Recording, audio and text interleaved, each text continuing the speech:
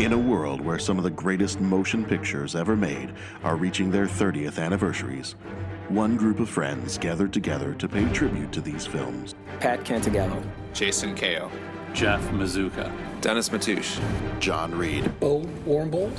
Each month, they've sworn to tackle 2 or 3 movies and remind us all why we fell in love with them in the first place. This year, we travel back in time to 1984 and 85. You're listening to the 30-something Movie Podcast.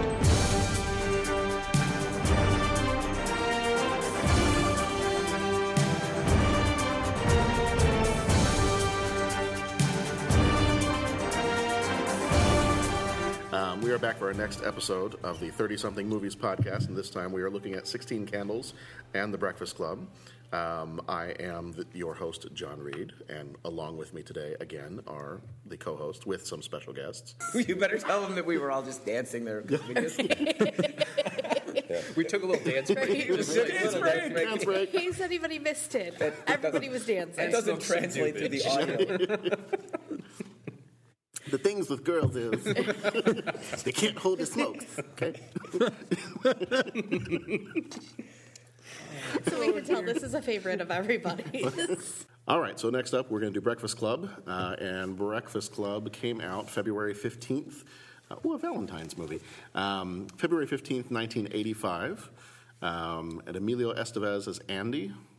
Oddly enough, we had a student with the exact same name as that character. Paul Gleason was Assistant Principal Richard Vernon. Anthony Michael Hall was Brian. John Kapelos was Carl, the custodian. Judd Nelson was Bender. Molly Ringwald was Claire. And Ali Sheedy was Allison. This movie had a very, very small budget of $1 million. Ended up making $51.5 million in the box office. So that is a bona fide success, and was rated R. A couple real quick things about this one. John Hughes wrote this script really quickly. I think in an interview he said he did it over a weekend. He wanted to do just something very simple, just 5 kids in detention. He tried to pick the easiest possible setup that he could, because he wanted it to be very, very much based on the characters.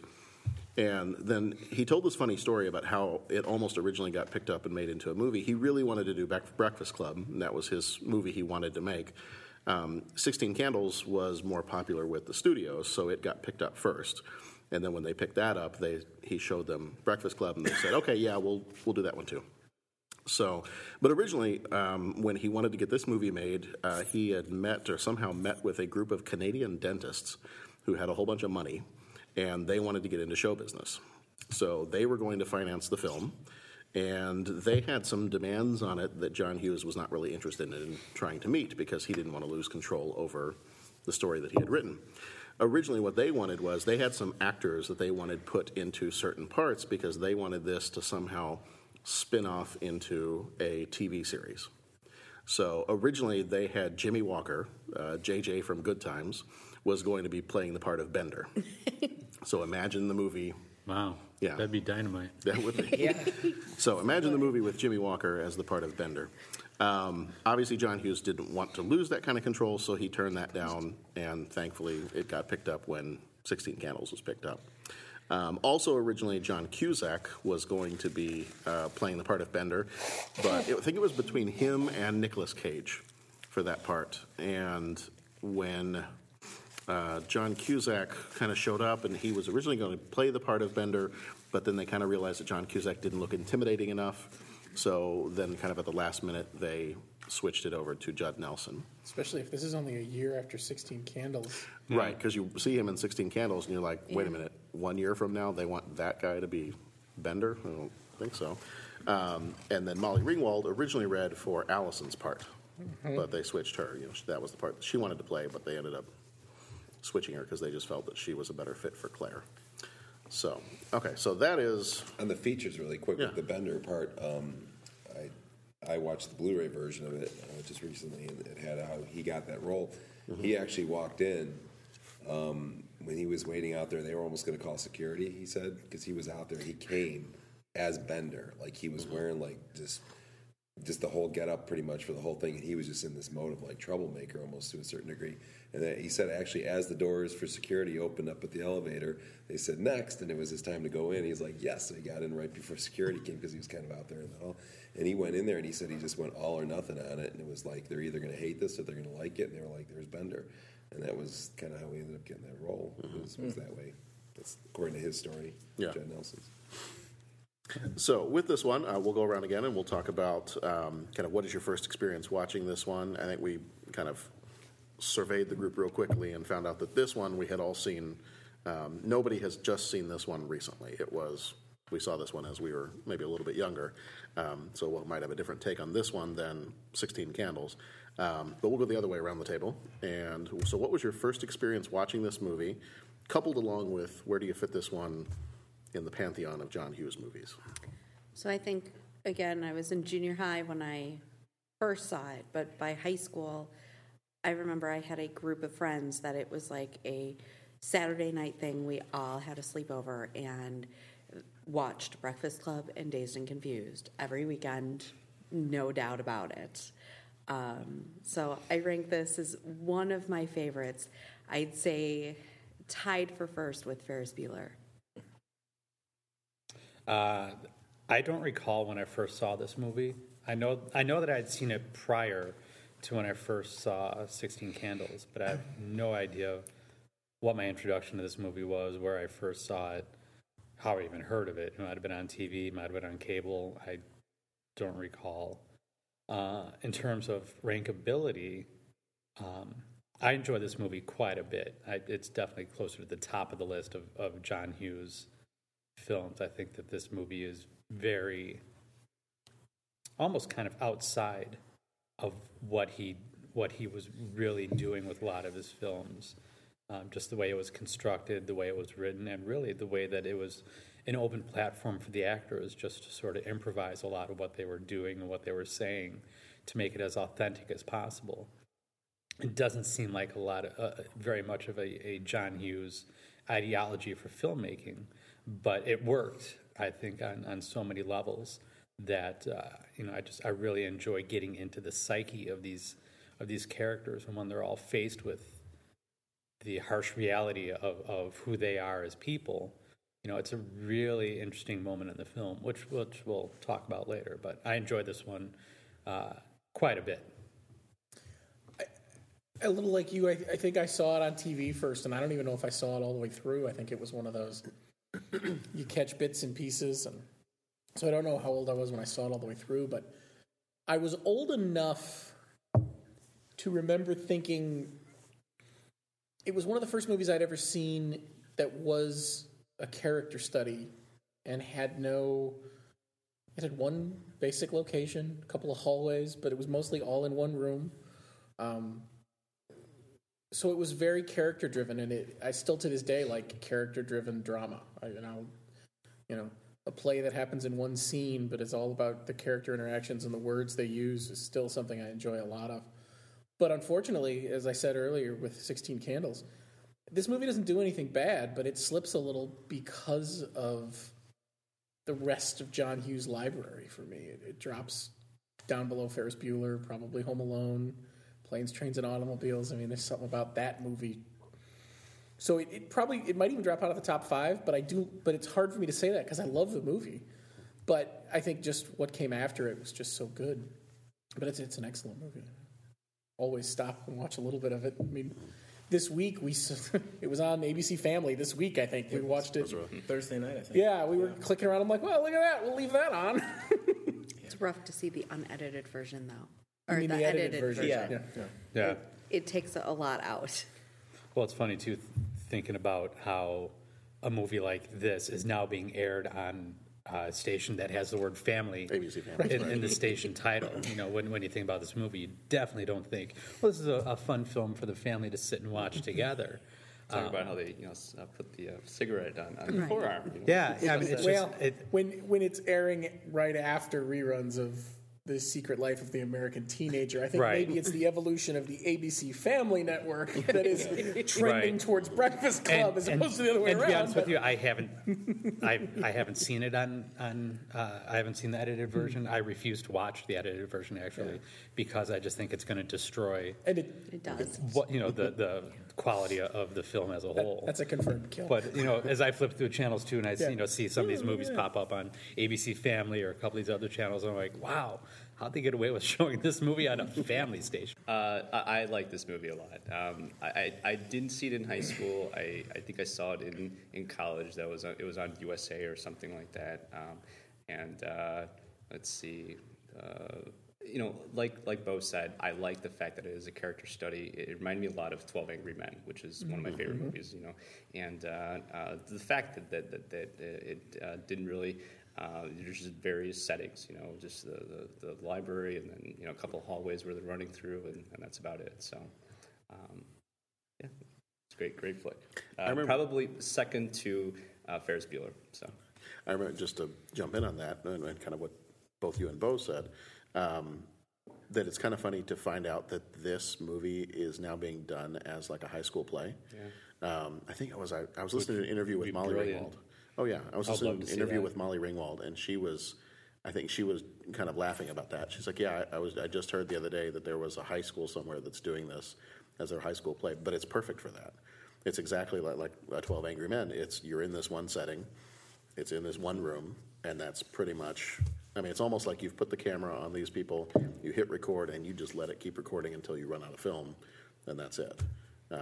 But yeah, so apparently there are some schools that have started doing this as their, they have I'm sure, an edited version that they do, but that they're doing this as their actual school play performance. That'd be great. So Jeff, can we do this as the middle school play? I think that next year we'll do the Breakfast Club Junior. Okay, Breakfast Club Junior. What song? You heard it here first. Well, they also have done it like I don't know if you've heard of Tony and Tina's Wedding. There was a thing, Awesome 80s Prom, and we did that for my sister's bachelorette party, and it was the Breakfast Club. Like they had all the characters, and they stayed in character the entire time and came and mingled and talked to you, and you were at their prom. It was fantastic. That's cool. It's awesome. All right, Barry? Yeah, I think I want us to go around that way just because I want to see interesting to see where everybody stands on this. I think the last time we did this, I felt like I was on the positive side for the most part of defending all these movies. This time I feel like there might be I might be the bad guy in this one. You're the grumpy adult. Now, yes. He is Now, the first oldest. off, I saw this probably first in my late teens, early 20s. I don't know exactly when. It was the edited version on TV. Okay, and I remember thinking, good movie. Nothing like, oh, I'm going to go out and buy can I get this on DVD and anything like that. But They didn't have DVDs back then. it came back into play later on when I was in my late 20s and I was teaching a personal well-being class over at the junior high. And I remember thinking, based on the TV thing, we were talking about clicks and it was this kind of advanced health class type of thing. And I thought that would be an awesome movie to show in this class. So I went, I got it, and I go, okay, well, I can't show this in class. this is now the DVD or VHS version of it. And I said, okay, well, is there parts that we could go? So at that point, I thought, excellent movie, great, and I liked it, and it's very watchable. It's one I could watch again. However, then seeing it just recently and watching it again, I still like it. I still think it's a good movie. However, I don't know if it's you start analyzing and deconstructing movies. There's definitely some flaws I have with it. There's definitely some issues that it's like the first time was good, second time was great, third time, now I can start to see the spots that I'm like, And I think we'll probably get into that. You don't necessarily want me to get probably into that now. But I did like the idea of the one room, and as somebody who's trying to write screenplays, it's interesting. You can almost tell when you said he did 16 Candles, but really this was the first movie he wanted to make, and that kind of makes sense because when you're starting off and writing screenplays, you go, I don't have a big budget, I can't go fly all over the place, so you start thinking 12 Angry Men is you always come back to that movie, like how did that how do they do just one room? It's a great script. If you could write a great script and have one location, you cut down on budget costs. So I'm almost thinking he was thinking like this is his first movie. It had a very limited, expense to it. So A it's a knife- more makeable movie for somebody making their first movie. A knife gets stabbed on the table in both of those movies too. Yeah. I think there might be even some paying some tribute to that to a certain degree. Yeah, and even the beginning drops off where they're kind of all, and at the end of 12 Angry Men they leave the stairs, but in the beginning you have the little courtroom. But other than that, the rest of the movie is contained with those characters. So, that's when I saw it. Those 3 times, those 3 occasions, and that's where I'm at. All right. Everyone kind of already took it. The only piece that I would add is that, I saw bits and pieces as I got older on TV, and then it was like, wow, that's pretty good. I think I'll watch more. And since then, I think I've watched this movie about 10, 15, 20 times a year. I mean, anytime it's on TV, I'll rent it, I'll pull up YouTube clips. I'll just be like, I need to get my fix of The Breakfast Club. My first experience with it was, and this is going to be a John Hughes moment, we'd go visit the relatives, and we'd move into someone's room, and, you'd be, all the cousins would be camped out in someone's room, and my one cousin had a Breakfast Club poster up there, and I just remember looking at it, like, trying to pick out the characters, and I don't know if they do that with movies anymore, but, they have an actual, like a, not painted, but like an actual, like, photo, like a pic from the movie where they're all just, like, sitting there staring, and I was, like, just trying to, like, pick out the characters, and, I mean, it came out in 85, right? Mm-hmm. So, I mean, I was, 7, 8 years old and just kind of figuring it all out. That was my first experience with it. And my older cousin's always talking about The Breakfast Club. So I kind of had heard, oh, well, this scene happens or that, I knew parts of it. And then as I started watching it, I just thought, oh my gosh, this is an awesome movie. Still, like I said, I watch it a whole bunch. The most recent being last night. I checked it out. And as far as where it ranks, I hate to be that guy, but I can't rank it because it's like, okay, I put that at the top of the list. Oh, yeah, Ferris Bueller's Day Off. Okay. Oh, Planes, Trains, and Automobiles. Okay. But are you going to sit down and watch any of those movies if you're not in the mood for them? If I'm in the mood for Breakfast Club, I'm going to watch that. And that's kind of the quote from Wolverine. It's the best it is at what it does. Okay, then you want to watch, like, Uncle Buck or Trains, Planes, and Automobiles. So I can't... Once we get into that high echelon of his movies, I just can't go 1, 2, 3, 4, 5 because each one hits on a different chord and a different scene and a different genre. Genre. So that's kind of my thing. Is I'll be the antithesis. I'll be the cheerleader. I think it's probably still a top 5. If I were to rank it, though, I honestly, and if we're going again, writing and directing and putting all of his movies in, not just the ones he directed, I would, prior to seeing it the third time, I would have probably had it ahead of Some Kind of Wonderful. I think now I would put Some Kind of Wonderful ahead of it. It's just again, and I'll explain some of the reasons why I think I had issues with it. But I take it back. I rank Mr. Mom higher. Mr. The Dennis Matouche story. Yeah. I wish. 10-20, 10-21, whatever it takes. I loved it. Well, I think the first time I saw this was probably about 10 years ago, so it would have been in college. Right, well, okay, that shows how old I am. 10 years ago was not college, it's after college. Never mind. Okay, Bender. Never mind. 10 years ago in college. Where's it going to be in 5 years? 8 years of college down the drain. So I go, okay, well, it would have been college, so it would have been more than 10 years ago. And then watching it again, last week, I really, really like this movie. And I think I have to put it up there in the top of the list. Now, there are still several John Hughes movies that I have not seen in years or I've not seen the whole movie. You guys keep talking about Planes, Trains, Automobiles. I haven't seen that. I don't think I've ever seen the entire movie. So I'm hearing these names of these movies, and I'm going, okay, I need to go back, and Bo is now scheming for like a movie night. He did. Yeah. So with that, I now have a whole bunch of these movies that I need to go back and rewatch. But at the same time, I'm like, well, right now this is kind of at the top of the list because, I've watched it most recently, but I just really like the whole character study. Kind of what we've all said is that it's just a good, basic, simple story. There's no bells and whistles. It's not flashy. It's just a good story, and it's all about the characters. And I love that he pretty much just set the camera up, started recording, and just let it go. And just let it keep going until the camera ran out of film. Even beyond what they had rehearsed, what they had planned to say, what was in the script, he just told them what the character was going to be and just said, go do it. And I think sometimes that's when you get the best work out of somebody is when you just let them flesh out the character. So for me, I think I rank this up top. I mean, Ferris Bueller again is probably one of my favorites, but this one is either going to be a close second or tied for first with that one. So one thing that we kind of had talked about with this one was, if you watch this when you were younger, because this movie is meant to be the kind of the high school kid talking about the issues that they have and interacting with their parents and adults and all that. And all the actors in this are very, very young. Now, we flip that because we are rewatching this movie years and years later. All the kids that are in this movie are now probably old enough to have kids that are this age.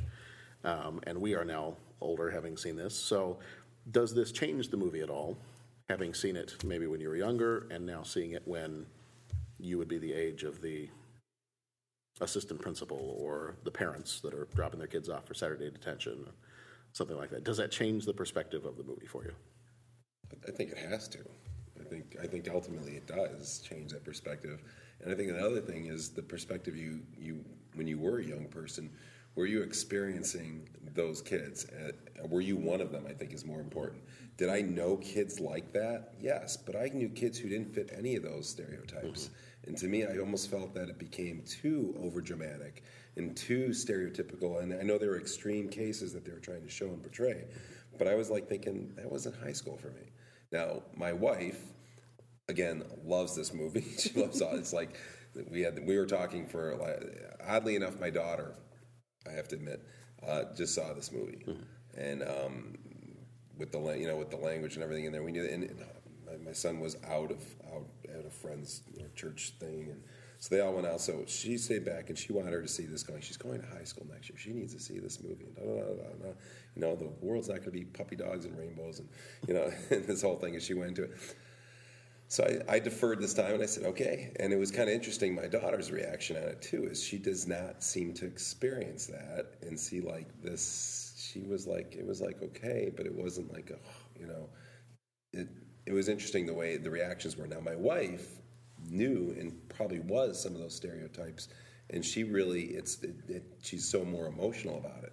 So it was interesting, if you see yourself as one of those people, or you really knew or really close to those people, that movie is going to mean so much more to you.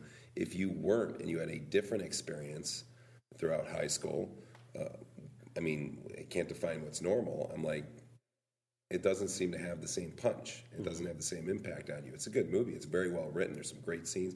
Even just like Ali Sheedy, the way that the cars pull off, like the little beginnings. I love the openings where hers, they just kind of leave her and she's standing there, which was her. They didn't really care. They don't really notice she's even there. Mm-hmm. The dad gives him the speech at the end for the sport, or when he's pulling off, about the scholarship. I mean, it's definitely well done, but I think the emotional content that you put into it determined what your experiences were in high school as well. You bring up some interesting points with that too. Is that you're right. It doesn't hit on everybody on everybody's niche where they were in high school.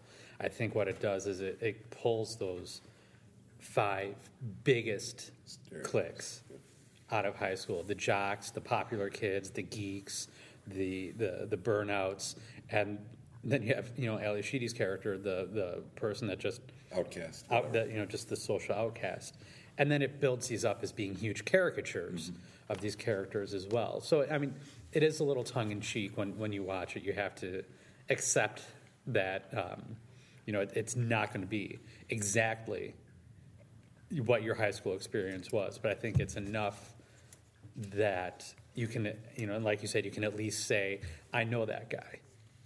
If you're not identifying personally with one of them, you can definitely identify them with someone that you knew when you were in high school, so you can still have somewhat of a connection to the movie in that way.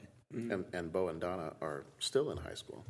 And that's they failed multiple times, so they're still yes. there. No, you guys, they work at a high school, so is this something that you guys still see? Like, do you still see these kind of absolutely groups and cliques? And I think that it evolves with time, like Ali Sheedy's character. Like, I see her more as like when I was in high school, it was gothic, but more like an emo.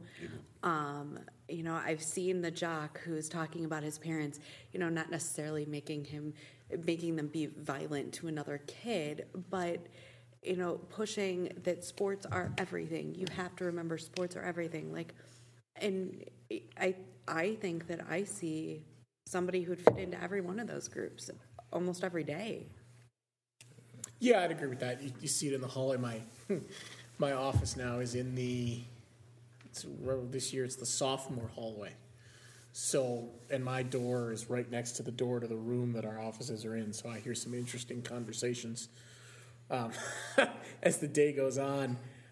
Yeah, you definitely see that, and you see it in the mornings when you walk through the hallways because and you can walk by and you can name each one of the little huddles. Yep. Boom, boom, boom, right down the line. But like you said, it's evolved over time. I mean, you don't have that.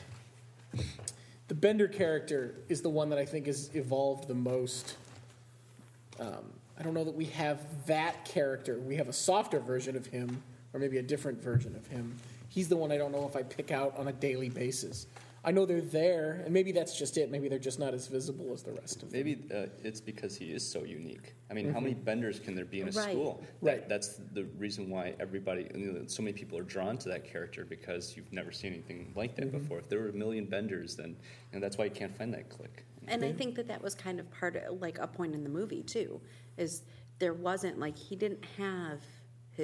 was the loner, so he didn't have that clique.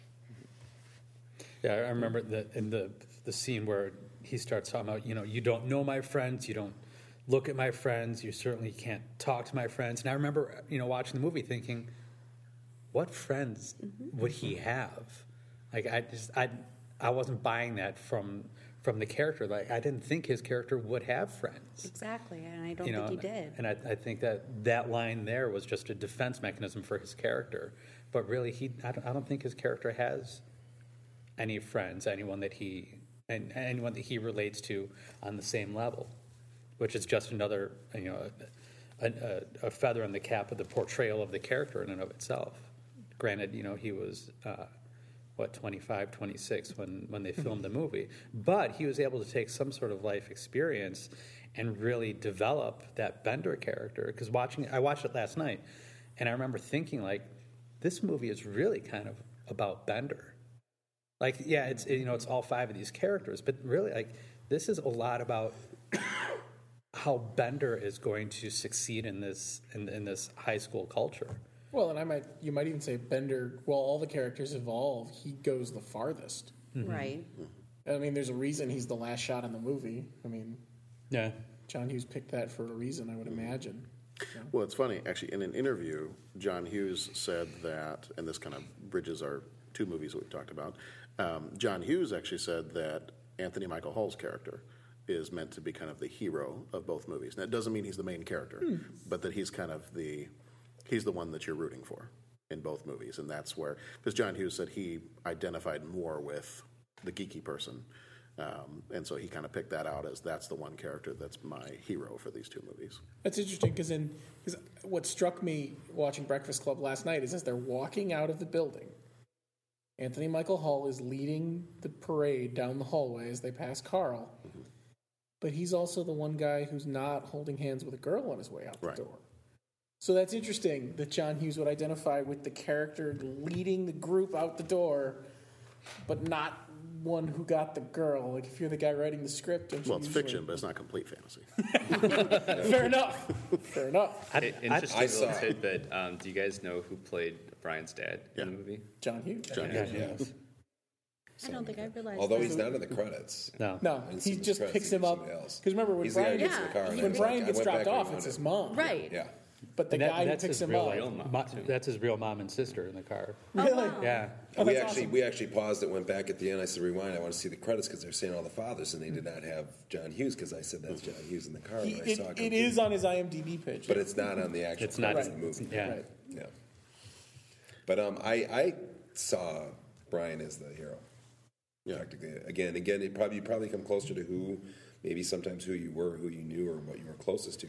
But when I say as the hero, I don't think he's necessarily a hero, but as the character that I can more identify with. Although I didn't have that academic pressure, I didn't have that he had that pressure, anything like that. But at least to me, I felt like he was in some ways the most, if we want to categorize normal, of the characters. I think he was the less extreme of all the characters. Who He had does more common narrate sense. the letter. At the I was Right. just going to say that is the But one. Well, it's funny, I saw, both- I saw him as more of a victim Me too. all throughout because he's the one that's manipulated Yep. into writing the essay for all of them. I read this something about like how he was proud of it. Yes, he got manipulated, but he was His proud redeeming. to be. That was his whole. But defense at the end. Right, But I think it's a false sense of pride for his character. It's like he might feel proud because, they've asked me to do this. But really, it's the popular, good-looking girl that's sort of mentioning him, you're the smartest of all of us. You should be the one that should do this. Yeah, I am the smartest. See, I am maybe the one this that is a should do good time this. to jump in. Why I had problems with the movie when I watched it the third time was all these stereotypes that they're trying to attack and break down and heal. All of a sudden, at the end, what happens? Pretty girl makes the other girl look pretty. Yeah. Now, pretty girl gets noticed by the jock. Good girl goes for the bad guy. Nerd writes the paper and does all the work, and no one else has to. So in the end, it played off with this weird romantic thing where everybody hooks up at the end, which I'm like, why did he make them hook up at the end? Why couldn't they just leave? So the Yeah, ending of the movie I always is found that to what be made me really the third time around Awkward, start to lose it. especially Andy and Like I felt how Alice Salazar. superficial was that. Oh, now that your hair's done up, and now that you're Yeah. this, now all of a sudden, oh, look at you, and I felt like it did exactly what it didn't want to do. Like the whole movie was to break down these stereotypes. Yet in the end, But maybe that it is fortified exactly it. what he wanted it to do. Was no I matter, don't they had that open discussion, and and I think Brian's the one that asked, "What's going to happen on Monday?" That's Right. the best part of the movie. Exactly. And Keeping it real. can we function as this when we're amongst our groups come Monday morning? I heard that's the question asked most to the actors. If you see Judd Nelson, like, so what happened on Monday? What was your take on it? And so that's what they're asked. Yeah, and I think by nature of the way the movie ends, John Hughes suggests no.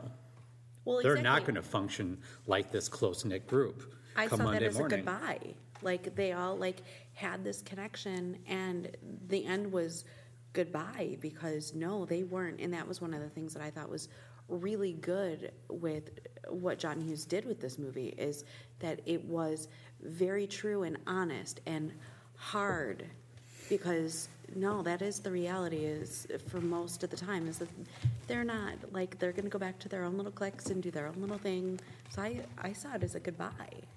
Yeah. Yeah, just I don't see them as I don't see any of them being a hero. I see them as coming close to understanding each other on a level that none of them anticipated, but by the end of the movie they're right back to the roles that they know that they're supposed to be playing in their high school community. And it's evident with Claire again really manipulating Brian into being the one to write the essay for all of them on all of their behalf. Well, speaking of the roles that they're playing, which character do you identify with most? I would probably identify with Brian most, not because of academic reasons, but I think just his persona of trying to do the right thing and being the good kid, and having the parents that are want the best for you, and that's what I identified with in that movie. Is I both my parents are teachers. I grew up in that house where you need to be successful. You can't be goofing around. You can't be making mistakes like this. This is the last time that this is going to happen. We're not doing this again. I had those same conversations with my parents when I was a kid, and I think just the growing up in the protected household is what I really identified with Brian the most out of all the characters. I think at different times, I was different characters. I think overall, when I think of high school, I would probably lump myself in as a combination of Andy and Brian.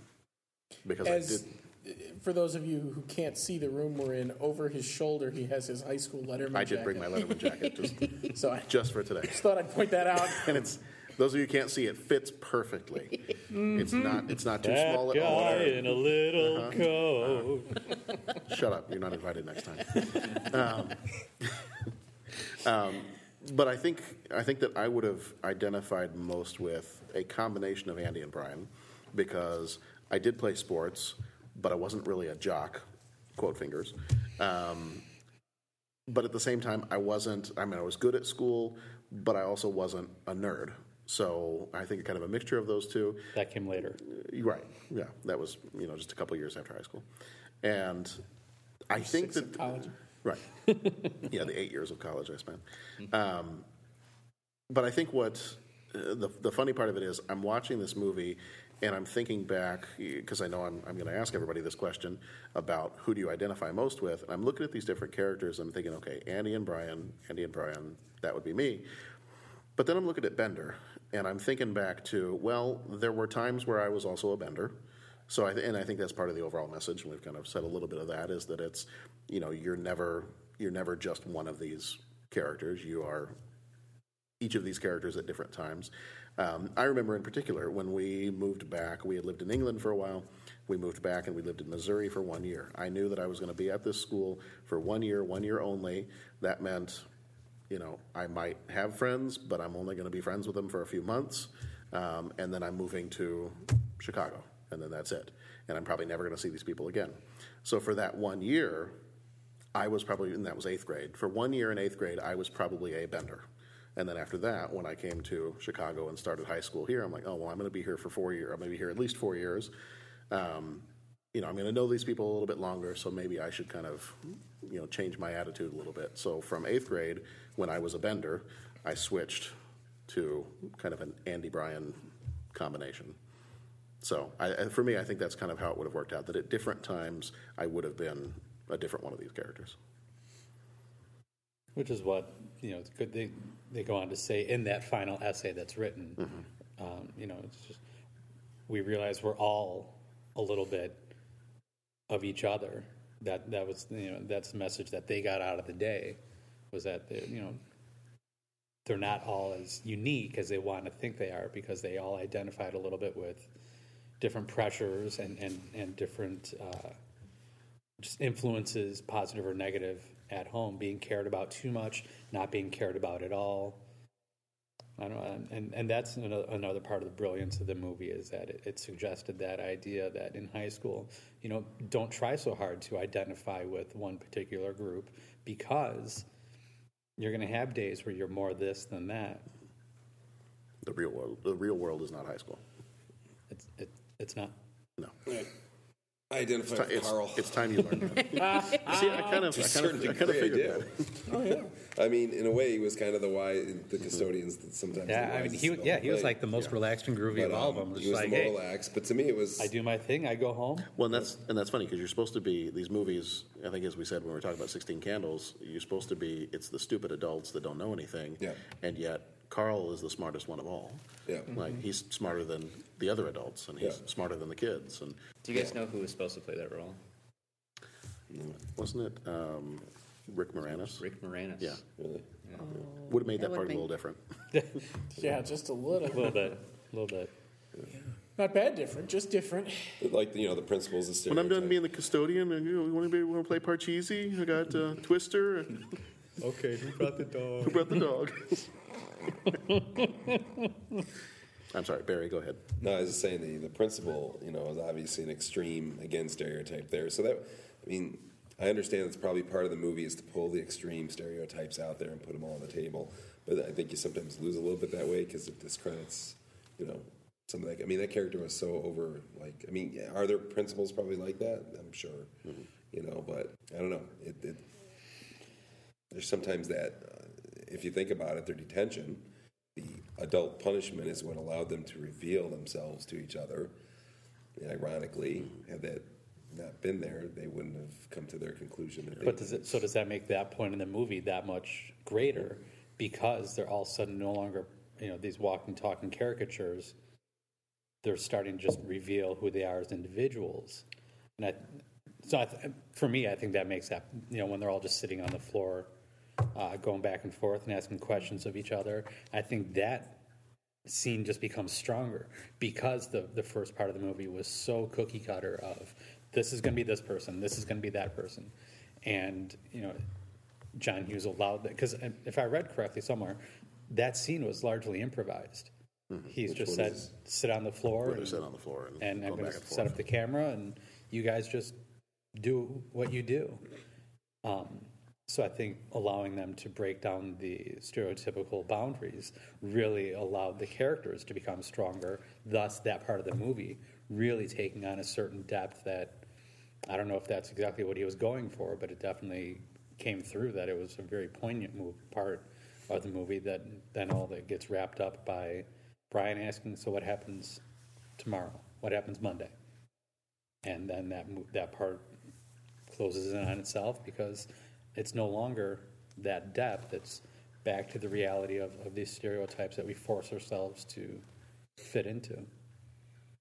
But coming back to who I really identify, I mean, when I say Carl, I mean, to a certain degree, it's like Brian or Carl, like, I don't know if I completely identify with any one of those characters. And my wife will just say it's because I had a weird upbringing or something like that. She'll just, like, attack it like that.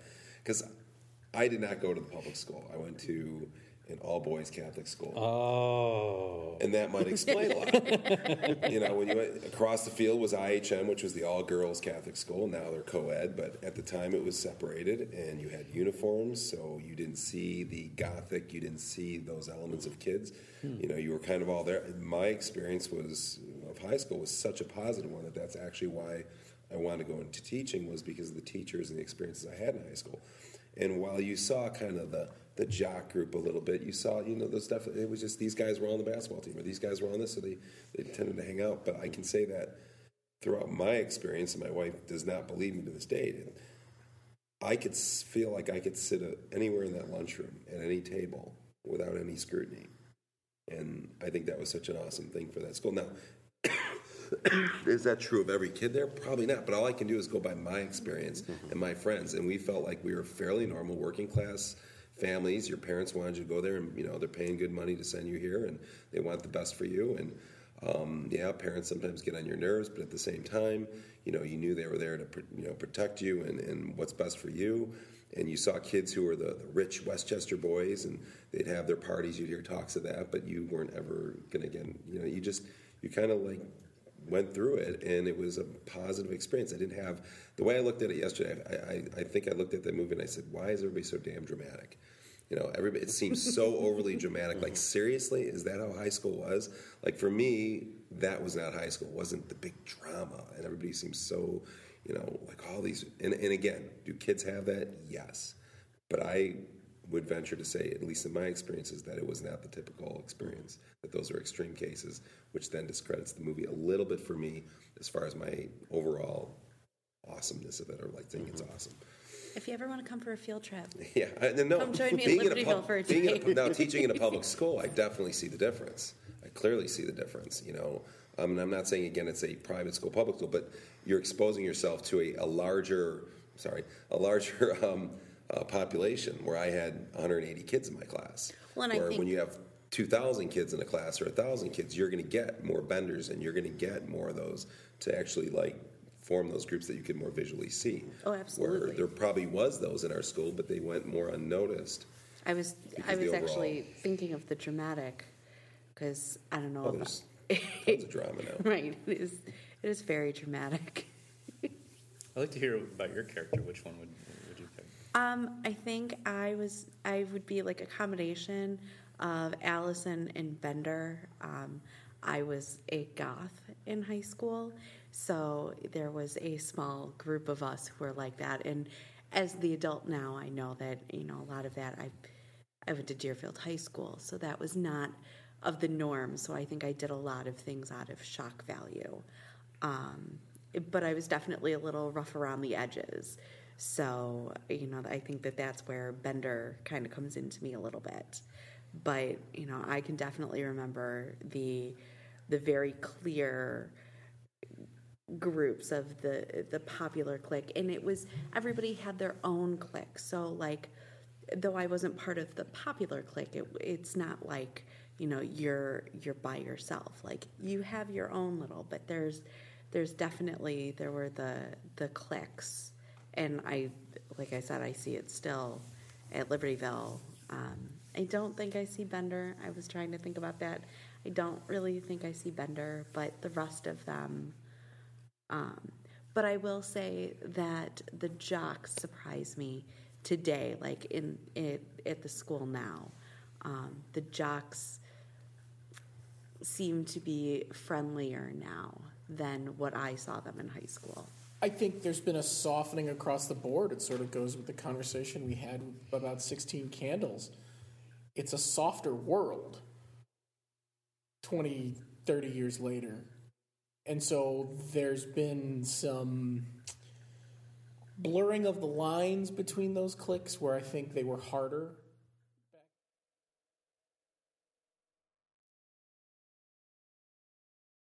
Well, you remember, because for those listening, Bo and I went to the same high school. And you probably remember this too. Do you remember the one time that I think we were doing, was it Macbeth as the school play? Yes. And a lot of the folks a lot of the regular actor kids, the drama kids, they got really upset because a whole bunch of the football players went out for, they must have done it in English class and they loved the play. So when they found out we were doing Macbeth, a bunch of the football players went out and got most of the major parts. And admittedly, knowing what I know now, the football players were heavily recruited because the drama boys couldn't lift a sword. Oh, okay. Which was part of the problem. What are you trying to say about us drama kids? I'm just saying, a broadsword's a tough deal. and they wanted men to wield the heavy. But Hey, drama kids are men too, buddy. Hey guys.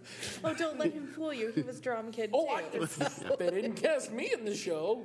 But I think what surprised everybody was that when that happened, the football players actually did a really nice they were job with the fantastic. parts. They were wonderful. And that kind of surprised everybody. They're like, oh, these guys can also act. So already, yeah, you had I think- in real life, you had blurring of the lines. Oh, yeah. in And a I case think like that. it's like anything else. As we evolve as a society, we were talking about racism in 16 Candles and how that wouldn't be allowed to be made today in that way because those lines are softer now and we are more tuned in to that. I think it's the same with the cliques. I think we're more tuned into, I don't want to say we're more tuned into other people's feelings because that's not the right way to say it, but we're just more tuned into the world around us. We're not sheltering ourselves. And as I'm saying this, is it part of the fact that we're a more connected society, that we're now seeing more? I don't know. I'm just... Well, that could explain why we don't have benders. Because with zero tolerance and all kinds of other stuff in Mm-hmm. schools, bender would be suspended right away. It's true. Well, no, go ahead. No, please, I didn't mean to. I was thinking when you had mentioned the principal, I was thinking when I was watching it last night, is that, and this could be showing my age and whatnot, but could that have also been like, he was very overdramatic, but I also had the thought of, is that how principals were back, like in the 70s? Like things were a 70s and lot, 80s, yeah. things were a lot I had that looser thought, back too. then. Because he got right in Bender's face, Right. and one of the really interesting And telling the kids moments, you're gonna be cracking skulls. I mean, as a principal, you'd be fired right away if you. right. Well, I mean, when he takes Bender to the isolation closet, Right. and he starts, but he starts calling him out, like, okay, come on, go ahead, hit me, right here, and the look on Bender's face, like, all of a sudden the rebel is scared, like there's a fear on his face of what is this guy, what is actually happening here now, this, and I had the question too, like, was this administration, Right. 'Cause in the 70s and 80s? There are stories that circulate around Libertyville High School of administrators who had a propensity for throwing the phones off of their desks when they would get in a lather while disciplining a student. And I think there was a harder edge to discipline. And as we have learned the psychology of the benders of the world, I think we've learned that sometimes that hard edge doesn't work. I was going to say throwing a phone off a desk. Have any of you guys been in a band rehearsal with an old school band director? I mean, Batons. those Batons. right? Batons. Those Full entire. entire binders of music off the stand in the front. I've had conductor just throw it through the air. Oh yeah, man, things fly. Things get launched. And it won't even be that you're behaving wrong. It might be you played a wrong. I mean, that's I say that not really facetiously. I mean, that kind of was the reality of rehearsals. You guys know the book "Lies My Teacher Told Me." I'm sure social studies people in the room probably really. I'm kind of reminded of that by watching this movie, and I think that I was waiting to hear if that question was going to come up. Is that what old school administration was like? What was the previous generation of what was portrayed in the Breakfast Club? It was the previous generation fought in the Vietnam War. What was the previous generation from that? You possibly had some time, in the 50s and the 60s, and all that. But the previous generation, you go back far enough, well, then there's the Korean War, World War II, the Great Depression. This was almost like the first generation, and I might be way off sociologically speaking with the X generation or whatever, but this was like the first generation that kind of links up to what we have now. And I always wonder how much of that generation grow up and just say, like, we can't do this anymore. And to compare that movie to Lies My Teacher Told Me, I think now, administrators and teachers and hit it from, they've read that book and that informs how they teach history. They've seen that movie and been in those experiences. I'm not going to say the movie caused this, but this is not, we can't educate like this. This isn't educating. And like someone said, Bender being suspended, that's, zero tolerance. And I could believe that, but my gosh, you show someone burned a cigarette in your arm. Oh my gosh, that's the parents are going to be, and that's how it should be. Because like you said, he got right in his face, and that's kind of when I watched that movie. I'm just like, that guy was completely failing at his job, and you could just see it that you did not reach that kid at all in one iota, in one way, and so it might be a softening of the lines, and it might be as things go. But I just think that generation grew up, and now they're, maybe not our parents' generation, but you see what I'm saying? They've got the kids now, and it's like, now we need to move beyond this. Now we need to move beyond schools. I mean, how much do we have? We have advisory periods. We have school-wide pride that, you go walking into Vernon Hills High School. I mean, there's the sports awards, there's the math team awards, there's the music awards, going all the way. And it's, let's celebrate everything, not just, one little iota, one little piece. It's just kind of what I thought. So let's get to the fun part of this here. What are your two favorite quotes or moments from the movie? And I don't know, I think we commented before that sometimes 16 Candles, between the two movies, 16 Candles can sometimes seem a little more quotable because it's got, like Jason, you said, it's almost tailor-made for YouTube. Like, you can pick out those moments, those funny clips, and, there's just a countless number of those. You've got the extreme, zany characters that are very quotable. This one I kind of found was not quite as quotable. Like, there are moments in this movie that I can remember, but individual quotes, like little things that, you might use as half the time we talk in movie quotes. And I don't know that I can find too much from this movie unless I want to call one of you a Neo Maxi Zoom Dweeby? Yeah. And that just rolls off the tongue. First, can you describe the ruckus? What did the ruckus sound like? Sir, I'm sorry, can you describe the ruckus? There was a ruckus? So my two would be, one is kind of a series of quotes, a conversation, when they're sitting there on the floor talking to each other. It's when Andrew, they kind of come to this realization, and this is probably one of my favorite scenes in the whole movie, and I like how, I think one of the characters I like best in this movie is Allison. And this scene in particular, when Andy kind of makes the comment, he's like, my God, are we going to be like our parents? My God, are we going to be like our parents? Not me. Ever. It's unavoidable. It just happens. What happens? When you grow up, your heart dies. Who cares? I care. And that's like her character finally, she'd been silent for a good portion of the first part of the movie, and finally this is her kind of letting everything out. My second one is lunchtime, like when they're pulling out everything from their lunches, and how Andy keeps it's almost like Santa's bag of presents. He's just like keeps pulling out like 3 sandwiches, 2 bag of bags chips, right? Gotta make The milk Whole carton, carton of you gotta milk. make your way for wrestling. Apple at the end. Right, and then the apple, the banana at the end. Yeah. And I did say earlier, I had almost thought to bring a loaf of bread, some pixie sticks, and some Captain Crunch, so we could all try the Allison sandwich. But we do have sushi. Jason did bring sushi, so we do have sushi. So Jason is our Claire. The ceilings are a little too high for it. Yeah. Well, I just got to say, like lunch meat, if it's fresh, I'm okay. But if it's been sitting for a while, like by the time it gets to lunch, it's like, this isn't appealing. And that scene, I mean, I watched the Freddy Krueger movie. I didn't get grossed out. I watched everything. I didn't get grossed out. But when she goes and it sticks, it's just like, I'm done with cold cuts for the next month. I don't know why, but that one scene and the sound that when it hits the thing, I'm just like, ugh. That still grosses me out. I don't know why. One of my favorite scenes is when Bender is crawling through the air ducts and he's telling the story about the poodle and the naked woman. And I want to know the end. I know. And this, I actually found out that he made that. There is no end. Yeah, there's no punchline to it. Well, the punchline was supposed to be, I forgot my pencil. Yeah, because he comes back in this first thing Right, and that first thing he says when he comes down the stairs is, I forgot. That was supposed to be the punchline.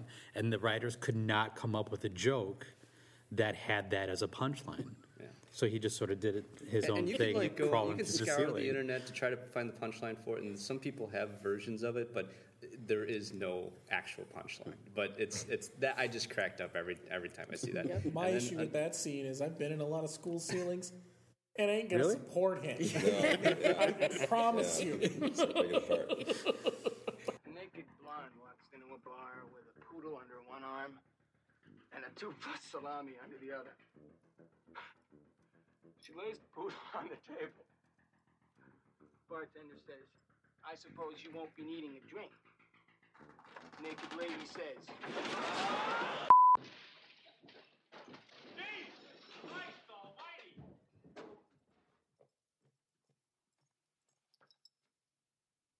forgot my pencil.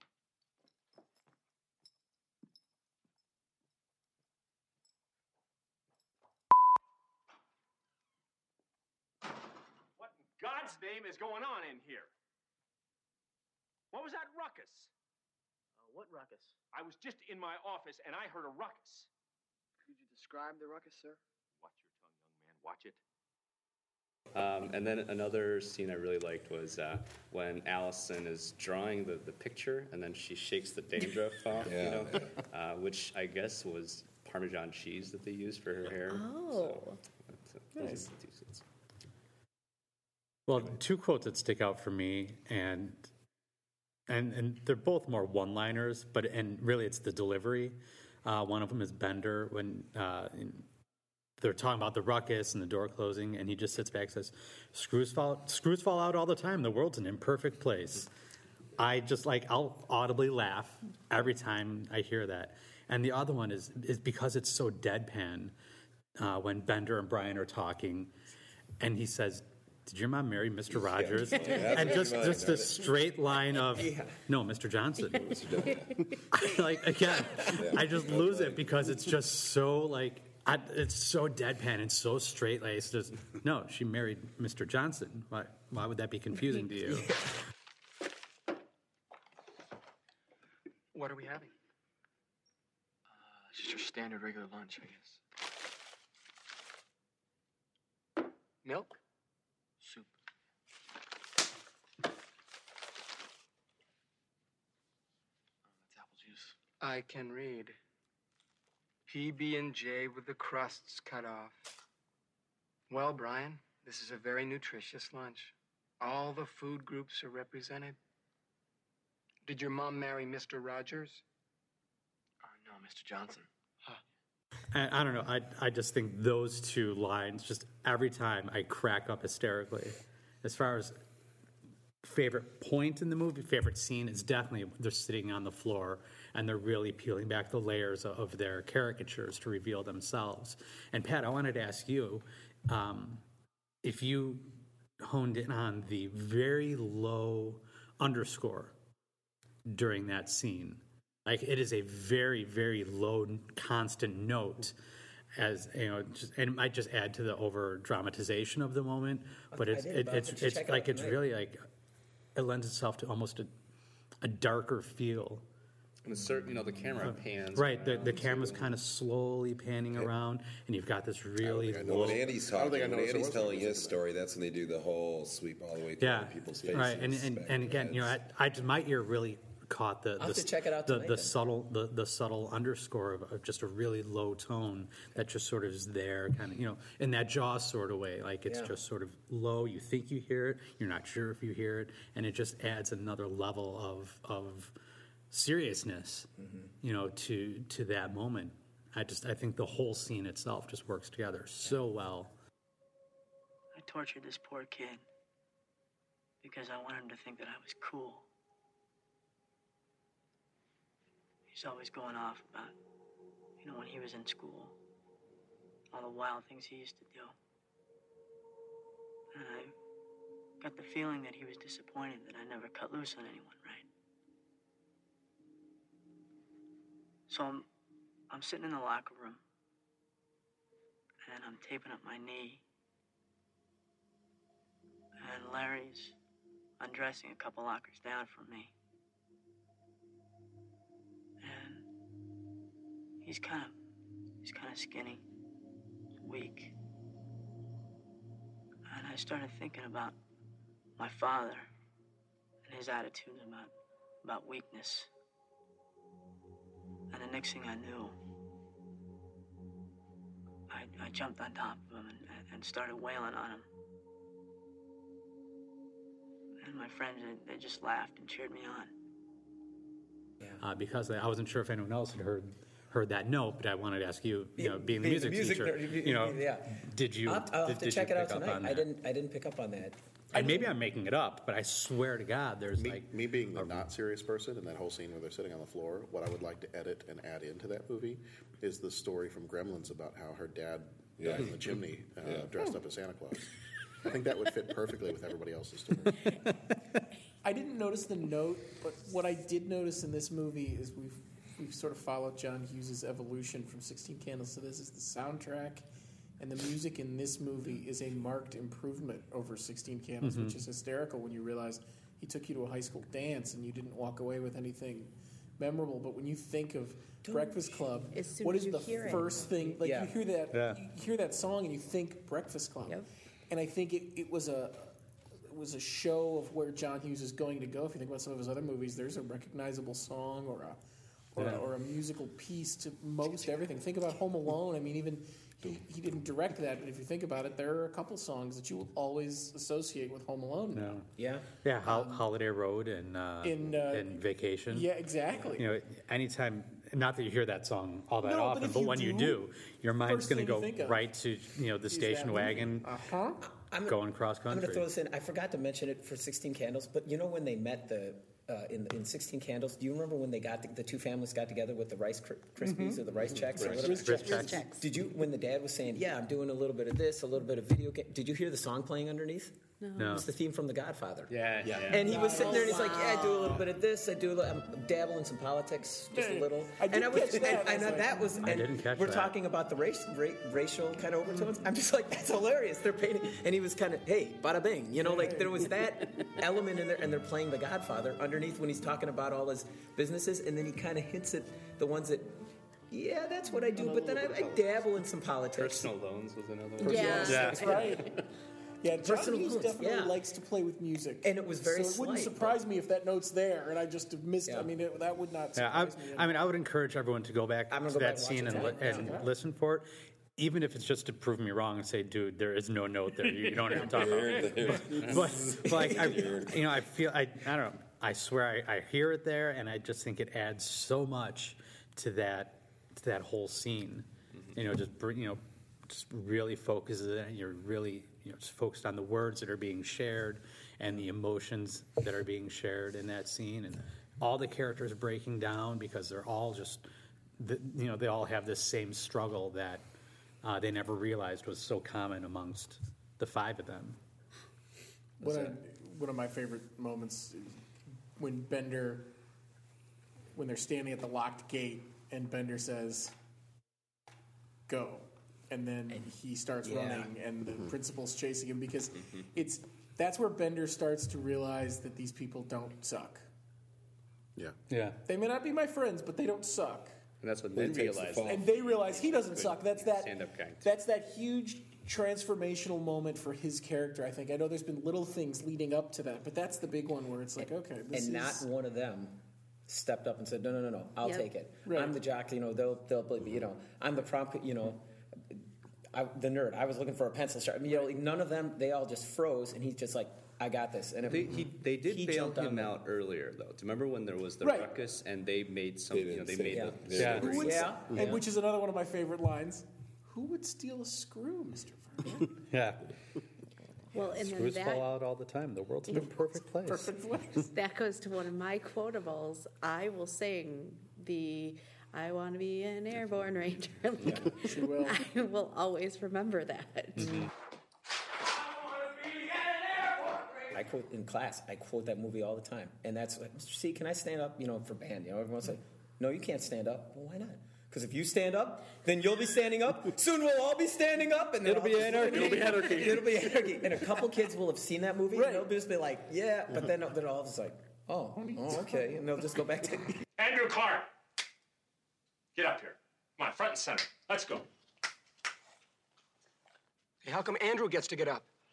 That's right. If he gets up, we'll all get up. It'll be anarchy. Okay, watch the magazines. It's out of my hands. I have not had one kid because I do the anarchy thing. Oh, 'cause do you? I'm in Okay. I'm in a drop-in lab, so like they want to eat, and my big thing is, well, if I let you eat, then I have to let them eat. Nobody's picked up on it once. Yeah. It's kind of disappointing. They're coming your way. Give you a couple more years. You got some 80s kids Deal. reboot coming back, Right on. But then for my favorite, I'm No, sorry. you go ahead. No, go.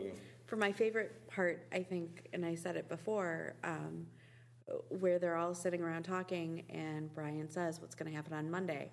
Because I do think that that is, I think it hits home to the audience really well that this has been really great, and we really shared something, but it's never going to be this way ever again. Like, I just think that is such a pivotal point.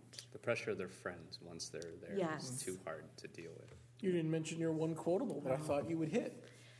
It's not really what most people will remember. I have remembered Bender's whole scene of doing the Johnson home and then his home. And whenever the movie comes on, I can do it pretty much verbatim. She can, it's true. And that's not even the one I was thinking of. Oh, I can remember lots of things. oh yes. She'll parrot that back at me often.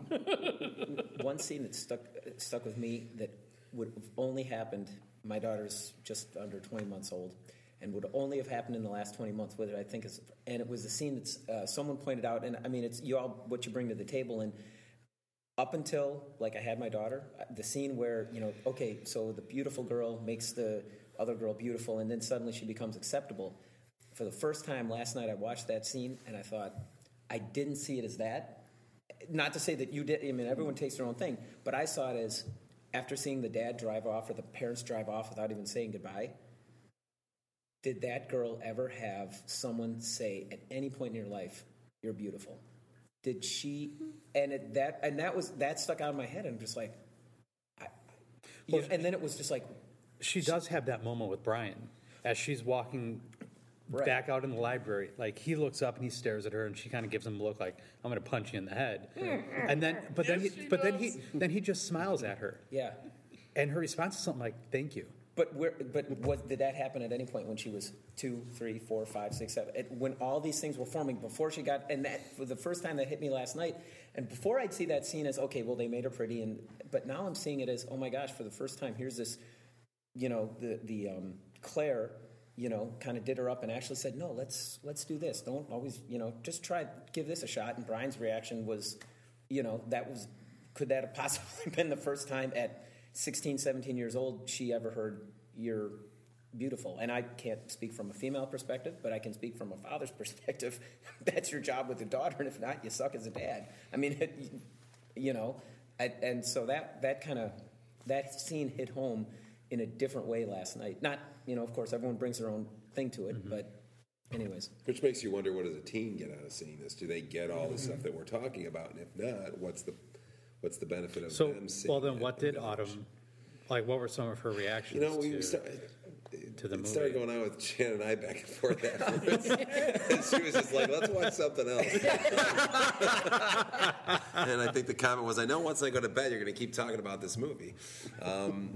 She thought it was okay, but she, again, I think thought that it was just very extreme and over dramatic. Like, she doesn't recognize that even in kids and stuff. She knows there's the quieter person. She's one of those people. But she's, again, I think that she takes. We start to see through watching these movies that she's more like me, less like Mom in those areas. Again, my wife's upbringing and family, and she has some of those stereotypical things, I think, sometimes in there of what she's seen, and that she lived those. So it's more real to her, and you can't discredit that. That's her experience. And what I was saying was, my experience isn't that, so you can't necessarily discredit that either, because there is that population of people. So it's, I was going to talk to her more about it now and see what she thinks about it today, the day after. But I know that with both, with so far, she's been like, yeah, they're just okay. She hasn't been like, oh, this is a great classic or anything like that. Back to what I was saying before, when you watch movies has a big impact on it. I think this is almost, if I would have seen this in high school, I don't think I would have liked it as much as when I saw it in college. When you understand things a little bit more. And then now, when you're a little bit older and you have friends who quote it all the time, and then you watch it for the quotes, and you kind of connect. Now that we're teachers, and we really like the Carl and the principal scene about when he was talking about this is what this wasn't what you expected. Kids turned on me. Easy. It was going to be a summer job, So I don't know. I think this might be a little bit too young for Autumn. Like, if I would have seen it in 8th grade, I don't think I would have liked it as much, because I wouldn't have understood what they were talking about, all the hardships that they went through, too. Yeah. So. Real quick, my quote, though, because nobody said, one of them was the one you said, the Johnson quote. The other one that both my wife and I laughed. I don't know if it's good that she laughed, but it was the part. It was the part where he goes, I make $31,000 a year and I have a home. I'm not going to let some lose it all over for some punk. And when he says, I make $31,000 and I have a home, I was just like, wow. Yeah, that hasn't changed. I make $31,000 and I have a mortgage. Yeah. So that was good. That's the last time you ever make me look bad in front of those kids. Do you hear me? I make $31,000 a year and I've got a home, and I'm not about to throw it away on some punk like you. To some of Jason's comments, I think this movie sort of hits some of the same. It's approachable at a younger age, but some of the themes you're not going to get until you're older. It's sort of like I liken it to my high school experience with The Great Gatsby. Yeah. I read it my senior year of high school in a fiction class, and I loved it. So many of my friends that read it freshman year hated it. And I think it's because as a freshman, some of the themes and the points there aren't attainable or processable. And I think it's the same with this movie. If you, depending on when you see it, you process what you've seen differently. And some of the higher level concepts. Right? Begs to ask the question then, what is the benefit of the movie if it's dealing with these young people at this time, yet it can only be appreciated and effective when you're older? So when you need it, it's not effective. Is it not about the kids? Well, that's what I'm saying. Is it a movie for is it a therapeutic look the back adults? for adults to deal with what they went through in high That's school? what I think. Or is it look at this, realize what you went through and saw, and Don't do this to your kids. be that evolution that we were just talking about, that next generation of understanding adults and parents, as opposed to the parents that were portrayed in the movie. Because that quote that I had from Allison, then are you the adult when she says it's unavoidable, it just happens? What happens when you grow up, your heart dies? Is this movie supposed to be you sitting there as an adult going, no, it doesn't, I promise? Well, that's, because some people don't like that line. I was somebody who, you start to get this kind of almost like hopeless feeling that, with some John Hughes films that, once you're an adult, life is just dead and over, and you're this fool and who's out of touch with all children and all kids. And it was like, so I always wondered sometimes who he was speaking to through some of his films because of that. And that can rub some people the wrong way, going, that's, again, a stereotype of adults, then not all of us are like that.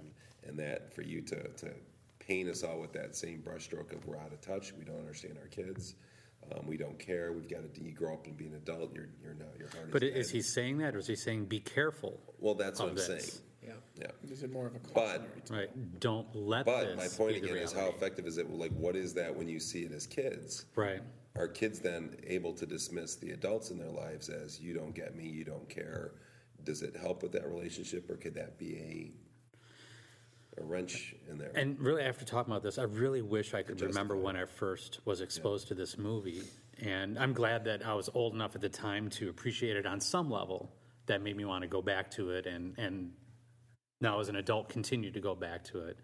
But I wish I remember, roughly, just even roughly what age that was, that I cared enough to want to view it again, because this discussion is really, helping me see things that as much as I thought I was really reading between lines when I watched it last night.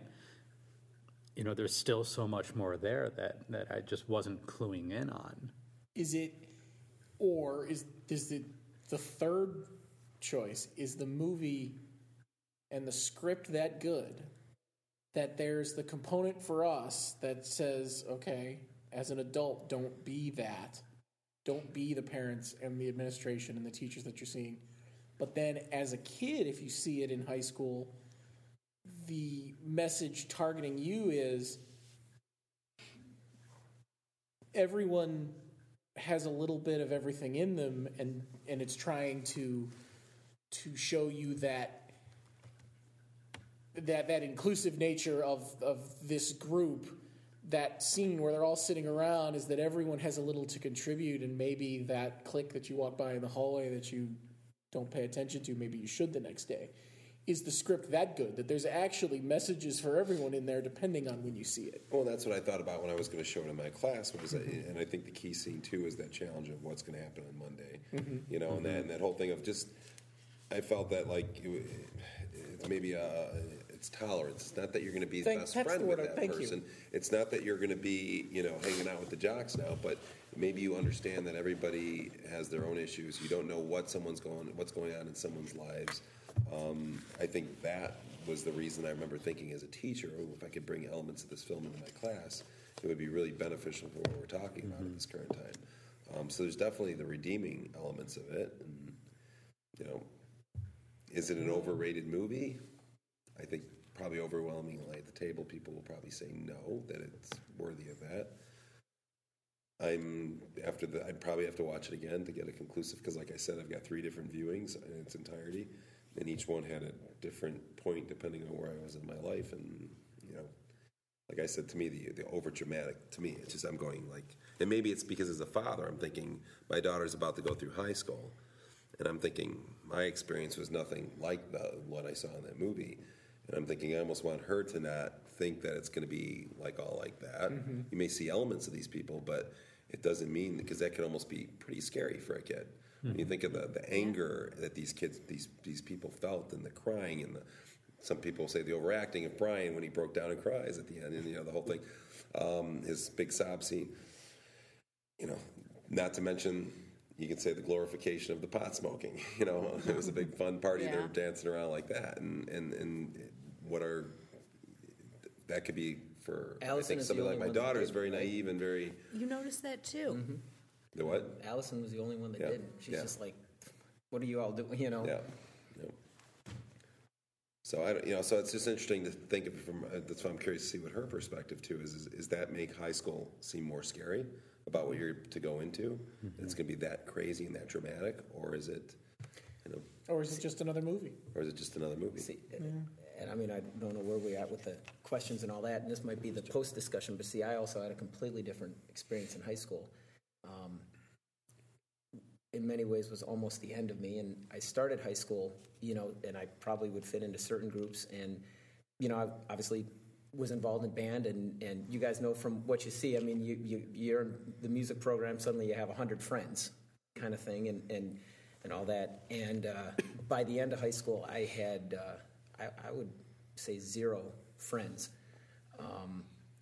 and so it's, without making this podcast about me or any of that kind of stuff, It's interesting because I almost want, and Tammy and my mom and all that kind of pull me back from the edge, but I almost want to prepare Dominic and Danielle and just be like, be ready out there.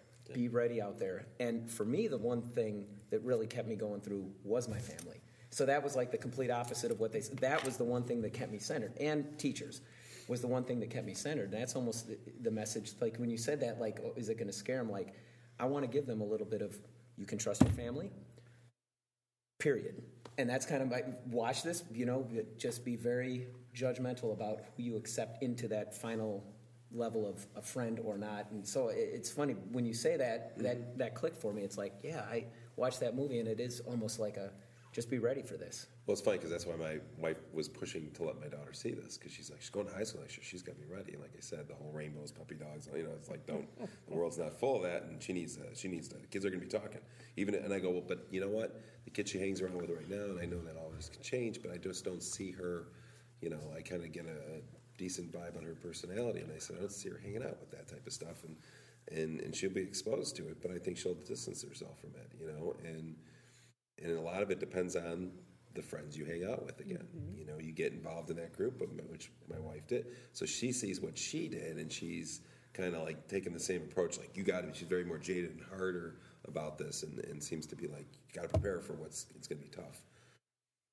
So out of the two movies that we watched or talked about today, we kind of talked about 16 Candles and where that ranks, and we talked about Breakfast Club and where that ranks. Do these films hold up 30 plus years later?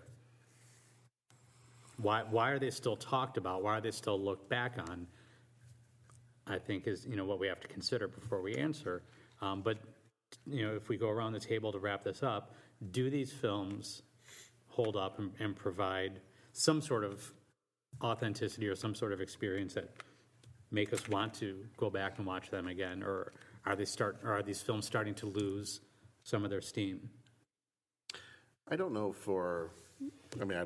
because these are both high school movies. I don't know for modern high school kids, but looking back on it, as I'm watching this and I'm projecting my own experience of high school onto it, I'm looking back on it and going, okay, yeah, this is typical high school stuff. This is, you've got your different cliques, your different groups. Even some of the stuff. I'm thinking about it as being, these movies came out in '84 and '85, and yet in 16 Candles, the whole, passing a note or giving your friend a personality quiz, or not like a personality quiz, but like a different kind of little paper quizzes that you made up yourself. And I'm like, what's that? Right. It's all online now. It's all online now, but.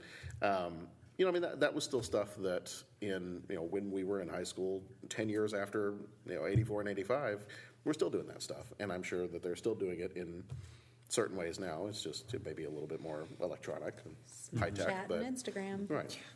So, I think in that regard, the same situations maybe are still going on. You still have parties that kids are going to, and you still have the passing the notes, and you still got all that stuff. So I think some of it may be just slightly different, but to me, looking back on my high school experience, to me it still holds up. But it holds up for me as a way of helping me remember what high school was like in a little bit more, overly dramatic way. Not that I was an overly dramatic kid in high school. But now as an adult, you do sit around and cry a lot. A lot, constantly. Just like Brian did. Sobs. Well, just keep your flare guns at home. And I will. I think that the core of these movies, yes, it does stand up, and I think that a kid watching it in high school now can still gain something and relate to both of them. Like John said, it's a little bit different just being 30 years out, but the basics are still there. Okay. I would agree with that too. I think there's more of an appeal to the adult in me to go back and watch these and to view them as an adult, trying to recognize what the kids were going through in both of these movies, as opposed to being a student and being a high schooler watching these movies. And I think we definitely got onto something when we were talking about who are these movies really for? Are they for these high school kids that are being portrayed, or do they serve as a cautionary tale for the adults that can go back and watch these, and just make sure that you're staying in tune with what's really going on around you, what's really going on with with young people that you encounter in your life. So I think on that level, it definitely holds up, and probably will continue to hold up. I think we talked about the themes earlier. I think the themes are all consistent. The cliques are different. The way in which young people communicate has changed, and I think that's part of the reason that some of it we look at and we go, "Oh, come on!" There's no way that would ever happen. But the Polaroid picture of the nerd with the drunken prom queen just is an Instagram picture instead now. So I think they all hold up. I think they're solid enough movies that they can still be watched. I don't think there's any, because they weren't glitzy special effects movies, I don't think anything in them, if you remade that movie today with the same script, I don't think you'd do anything differently. Except maybe edit the script a little for 16 Candles, but that's not the point. So yeah, I think they hold up, and they're still viable and enjoyable to watch. I think the issue of kids and their parents dealing with that is still universal. Teenagers, it's a tough time, and I felt a connection with Brian with all the pressure. Like when I was in high school, I felt like you have to get the A. Like the B's are unacceptable. That's the type of family that I lived in, and so I did feel a connection there. And I think when kids nowadays watch Breakfast Club, they do see a character that's like them, and so I think it does kind of transcend time. I think no on the first one. I think 16 Candles doesn't hold up as well. I don't see whether it be current generation kids really getting involved in that movie. And just for me, again, it never did, so it's probably an unfair verdict. But I don't think that one holds up as well. I think Breakfast Club definitely holds up. Just even, her watching it, she was involved in the movie, even at a younger age. And I think it's got that effect where it's well done enough to where you are definitely engrossed to where this is going. Just like 12 Angry Men, when at the end, when you stop and think, I just watched a movie that took place pretty much in one room, it's hats off to that script. I mean, it kept you there. You say you're going to watch a movie where it only involves one location. Most people are out of there, but it kept you there. I think that the fact that 16 Candles was rated PG for whatever reason, and then this one was rated R, also to me indicates when we ask the question, who is it for? If it's rated R, you're not really making a movie for kids. You're making a movie that only kids who are 17 with a guardian, in which most. But if the R rating was available at the time of 16 Candles, would 16 Candles have been rated R? Yeah, I don't know. I think it was available. I think those were at the time. I believe PG-13 wasn't available. It would have been PG-13. Oh, right. And I think it was all language. The amount of F-bombs. And the nudity, probably, but yeah. Well, but the nudity in but you still had other 16 Candles theoretically should have pushed it to R. But I think it was automatically R. I think it was the F-bomb that pushed it into R. I think if you took the F-bomb out, it would be a PG movie. Take out my favorite line of the movie. That's the well. I didn't say you should. No, I know. I get what you're saying. That was excellent delivery. But yeah, the whole so I think who it's for. I think Breakfast Club is definitely intended for older audiences to maybe look back and identify, and that's what I end up getting out of it. But again, and I think a lot of it's going to be what your experiences were. It ultimately comes down to that. You're going to hold it more close to your heart if you identify with those characters. If you don't and you don't feel as connected to them, like any movie, you're not going to hold it as. But it's a well done movie, and I think it holds up better. Yeah, Breakfast Club, I think, holds up. I think the discussion and the levels and facets of the discussion kind of prove that Breakfast Club holds up. 16 Candles, like I said, I think it definitely holds up as, the fairy tale set in, I'd say modern day, but the fairy tale set in the 80s, and I think that's what the people that liked about it, and the people that were kind of like, didn't care so much about it. Like, I got over they bashed up a whole lot of cars. Was there any, was anyone looking for it? But I'm missing the point of the movie. The point of the movie is the heartwarming story. And that's, and I think that definitely still holds up. And I think that, if that's male or female, if that's what you're going for and that's what you're liking about it, then I think you're going to still, you'll still enjoy watching that movie. So I think it, yeah. Grandpa was looking for his automobile. That's right. Dong. Yeah. Dong. The clap. It's my automobile. Yeah. Oh. Well, thank you guys, and thank you, Donna, for coming and offering the female perspective, and the only one of us that has ever been to Jake Ryan's house. Thank you for allowing me to be part of this. Sure. And so next month we are going Commando, and it will be all movies that feature. Sit down, Pat. It will be all movies that feature Arnold Schwarzenegger. Yes. April is Mr. Universe that month. Is the Governator. The Governator. Mm-hmm. We are going to be doing Conan the Destroyer, Commando, and Red Sonja. So if you join us back in 1 month, then we will take a look at those 3 movies, and we will see you then. Thanks again for joining us on the 30-something Movies podcast.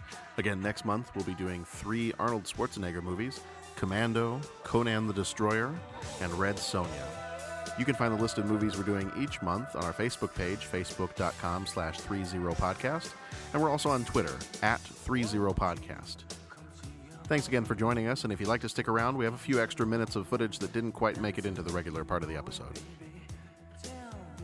Side note, the quote at the beginning of the movie, the David Bowie. Do you know why that was in there? No. Ali Sheedy showed it to Hughes and talked about that quote, and then all of a sudden she said the biggest, most proudest thing she was when she watched that movie. All of a sudden, it was at the opening, right at the beginning quote. Because that's another thing I never noticed until I watched it again last night.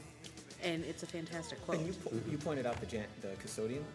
Yeah. Was the man of the year, and I never picked up on that. Yeah, when they're doing the montage at the beginning of the movie, in the pictures of former students, Carl's in the pictures. He was like student of the year. Really? Yeah, and all of a sudden here he is coming back, and he's the janitor of the school. Do you know what was really great? I heard about this. So that Jeff Capellos guy, he made a joke about, hey guys, you're young actors, don't go too hard or you'll have a heart attack. You know, just like Martin Sheen. I guess Martin Sheen had it in Apocalypse Now. He didn't know that Emilio Estevez was the son, and so Emilio Estevez was really mad at him for a while. Yeah, he felt really bad about it, and so he for years. And he eventually went to like West Wing, you know, and he was on there, and he actually told Martin Sheen the story, and Martin Sheen was like, "Oh, don't worry about it," you know, and so he felt better afterwards, but he had no idea. Yeah, he carried that with him for years. Yeah.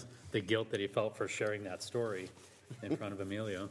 And by the way, now I feel like I need to go back and watch Home Alone, because I think every one of you guys said something about Home Alone, and I have missed something because I never enjoyed those movies at all. Well, the first one. Only the first one. Don't watch any of the sequels. I never. First one only. 2, 3, and 4 are just not worth it. 2 has potential after 11 o'clock at night. No, it doesn't. Oh, see, I think the slapstick stuff is great. He sends him down that. He ends up in New York in the same constructed building of his house in the first movie. Yeah. No, this is a. You're asking. Wait. This is a more obscure. We're watching a movie where a kid got left home alone. Dutch? Right. Already suspended disbelief a lot. Really. Has anybody ever watched Dutch? That's a John Hughes film that most people don't know. That one's a long time Al ago. Bundy's in it, and the kid. That one's a little bit more dark too. But I like that one. I like that one. It's a little bit dark, but again, it's that same coming of age story: rich, spoiled kid. That and Curly Sue are kind of in the stepdad comes in, has to drive across country, and it's got a little bit of a planes train sort of feel, the journey across to get back home, and but you're these two people who are kind of at odds, and the kid doesn't like the stepdad. But Home Alone 2 is awful. You're never going to be able to justify that movie. See, and I like Dutch. Did you know they made? I think that was. So actually, that was from the last which, last podcast. Didn't you say his parents didn't let him see a lot of movies? It wasn't part of their family. See, I grew up. My father grew up in an orphanage, so he was very strict. We couldn't have cable TV, no video games. See, that changes a lot. No, like you read a book or you went outside and you played. No TV. You know, this thing, Hard Knock Life. God, that's good. Does something come out? I tell you, it's hard to grow up in Highland Park like that with the rest of the kids having all that. It's interesting to see, like, if your dad was a movie buff, if they went to movies, his didn't, mine did, and it's like, you're exposed to so many different, I think, genres and characters and old-time movies. Like, I still have a place for old movies. I'll still watch old black and white movies because some are awesome. I mean, they're just great movies. And I never, you don't think to do that now. Oh, I'm going to go watch something from 1942. Right. See, I feel like I'm playing catch-up all the time. Like, I need to... Well, for me, I'm going back to what I remember seeing. And sometimes those movies, I watch them now and I go, not as good. And some I go, wow, that was better than when I saw it as a kid.